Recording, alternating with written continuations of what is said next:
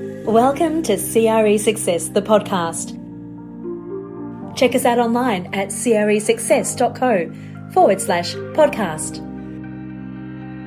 And now here's your host, Darren Krakowiak.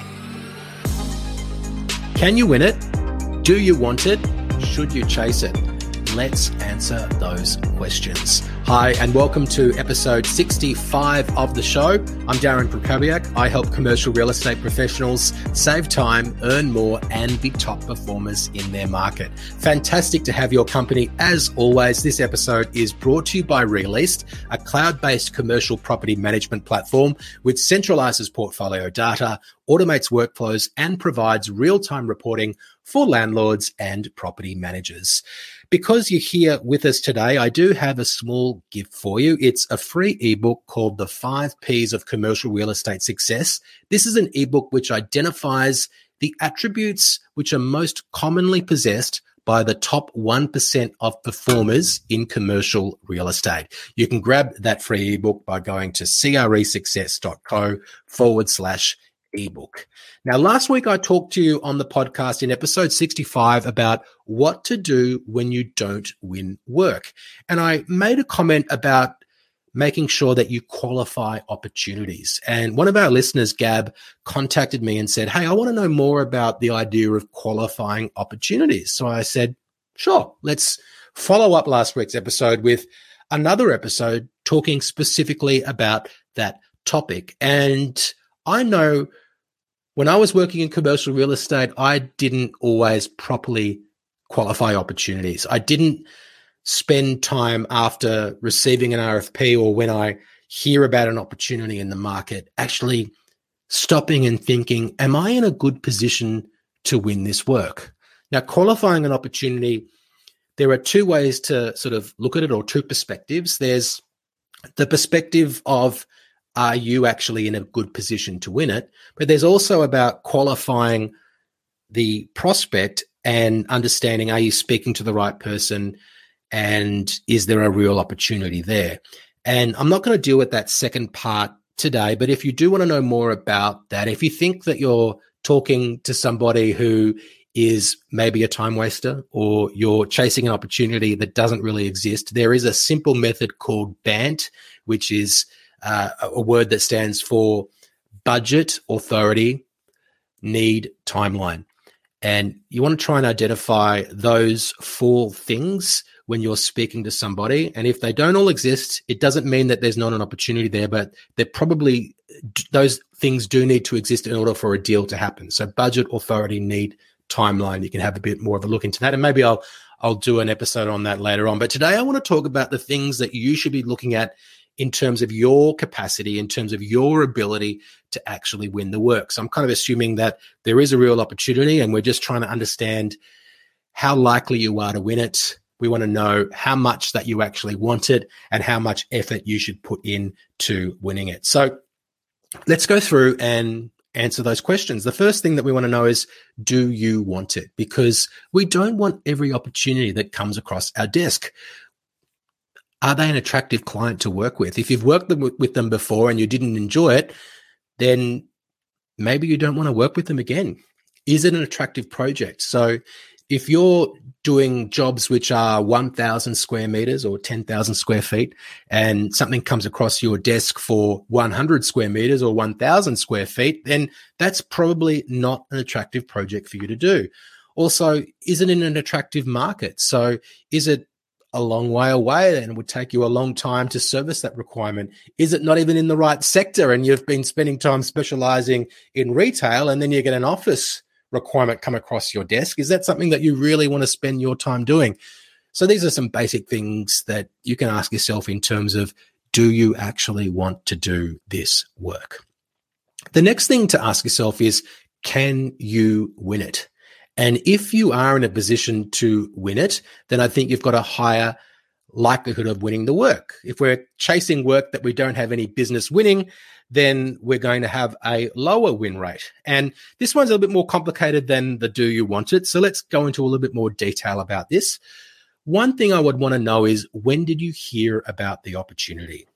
So if you just heard about the opportunity when you received the RFP, the request for proposal, and that's the first you knew that this requirement was coming up, then that would possibly be a red flag. You want to know that you're not just making up the numbers, that there isn't already a preferred vendor and you've been selected just to, because procurement want 4 proposals and you're one of those other ones that are just there to satisfy some procurement requirement. One thing that you can do if you receive a request for proposal or if you're invited to bid and you don't know anything about the opportunity is to ask for a meeting and to see if they will give you some of their time. Because even if you're not in a good position to win the work, you could change that through getting some time with that prospect, and it's opening up a relationship that perhaps wasn't that strong in the first place if you didn't know about the opportunity. Now, if the prospect tells you, no, we don't have time to meet with you, we just want to receive your proposal by Friday at 5:00, then I think you're actually standing on pretty strong ground to say, well, I'm sorry, we're not able to respond by that time because we don't have all the information we need to provide a quality and a satisfactory and to our required standards proposal. So we're going to have to decline on this occasion. Nothing wrong with doing that. If they're not even willing to give you 30 minutes to talk about the proposal, then I would be questioning if they're serious about your proposal being reviewed fairly. If it is, of course, that you don't have much of a relationship and you'd never heard about that opportunity before. Another thing to have a think about is who are your competitors when you're thinking about if you can win it, and how are your competitors positioned in the market relative to you in the eyes of the prospect. And I think there are 4 main criteria that I would want to understand about my position relative to competitors who are being reviewed as part of this process. And that is the relationship or the strength of the relationship that you have with the prospect. I'd want to know about the relative position in the marketplace. So, for example, if my competitors were very much seen as market leaders and I wasn't very experienced in that particular segment of the market, that would not be a good sign. I'd want to know about my ability to respond to the specifics of the brief. So can I actually put forward something which is a quality response based on, for example, the asset or some understanding I have of the market, and also the pricing, and not just being the cheapest, but understanding the pricing structure and being able to put forward something compelling in that area. Now, if I'm not strong in any of those areas and I can't see the opportunity for me to neutralize any weaknesses by augmenting some strengths in those areas, then I wouldn't feel that I was in a very good position to win the work. And I guess related to this is getting an understanding of, well, what is the criteria for the selection process? Are they willing to share? These are the sorts of things that we'll be looking at. Is there a balanced scorecard? Who are the decision makers? These are all things that I would want to know when it comes to if I was in a good position to win the work. Let's now talk about should you chase it, because it takes time and resources to respond to a brief.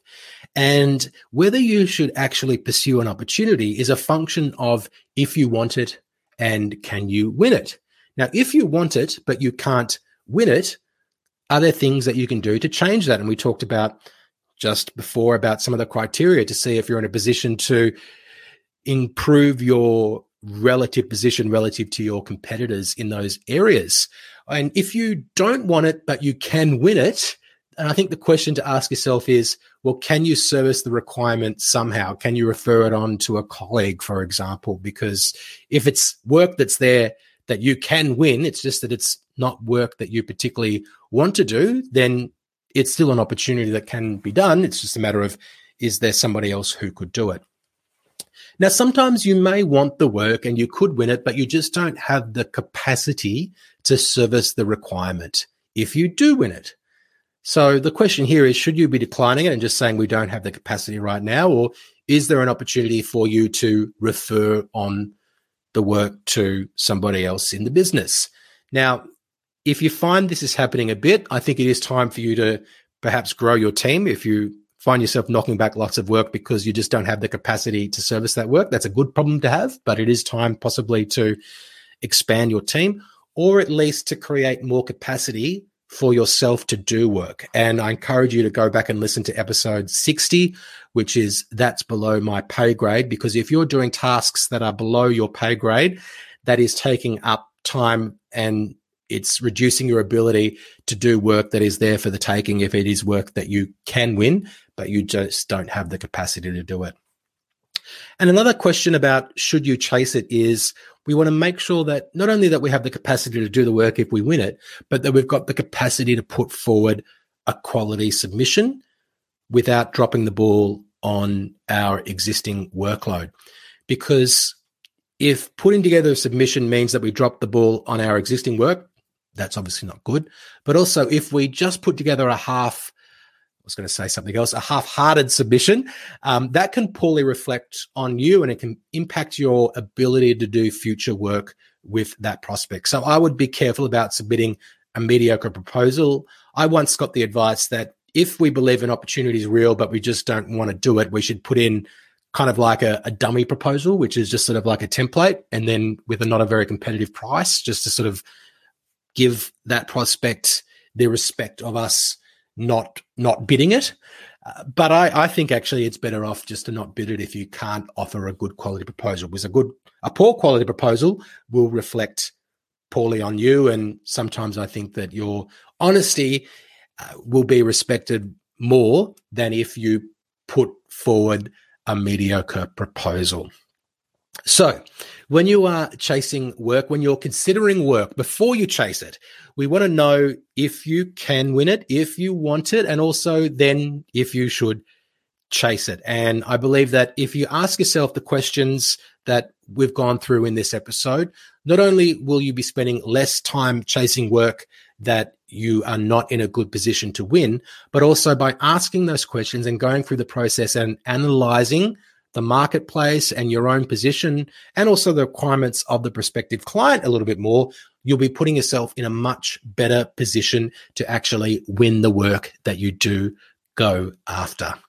Well, time is up, but before you go, I'd like to invite you to recommend this content to a friend. The Christmas New Year break is coming up, and that means people are going to have time to relax, to reflect, but also perhaps a little bit more time than they usually have to consume content. And this podcast is probably more education than entertainment, but I don't think it's that heavy that it's something that you would not be able to listen to and still be relaxed. Hopefully it's not content which really riles you up and gets you all agitated. So it's something that I'd like to invite you to tell a colleague about or tell a peer about, because I keep hearing from people that there isn't a lot of stuff out there which deals with commercial real estate. And that's why I create this podcast, to fill that gap. So if you can help me spread the word, I would be much appreciated. It has been great spending some time with you once again. Thank you so much for listening, and I will speak to you soon. Thanks for listening to CRE Success, the podcast. If you enjoyed this episode, make sure you subscribe to us on your favourite podcast platform. For more information about the show, just check the show notes on your podcast app or visit us online at cresuccess.co. 90% of the world's data was generated in the last 2 years. Credia is a business intelligence and analytics tool for commercial real estate professionals. Using real-time insights, track key portfolio metrics and benchmark against the market so you can make faster and well-informed decisions. With live dashboards and bespoke reporting, impress both your executive team and your property clients. It's time to turn data into your most valuable asset with Credia from Released.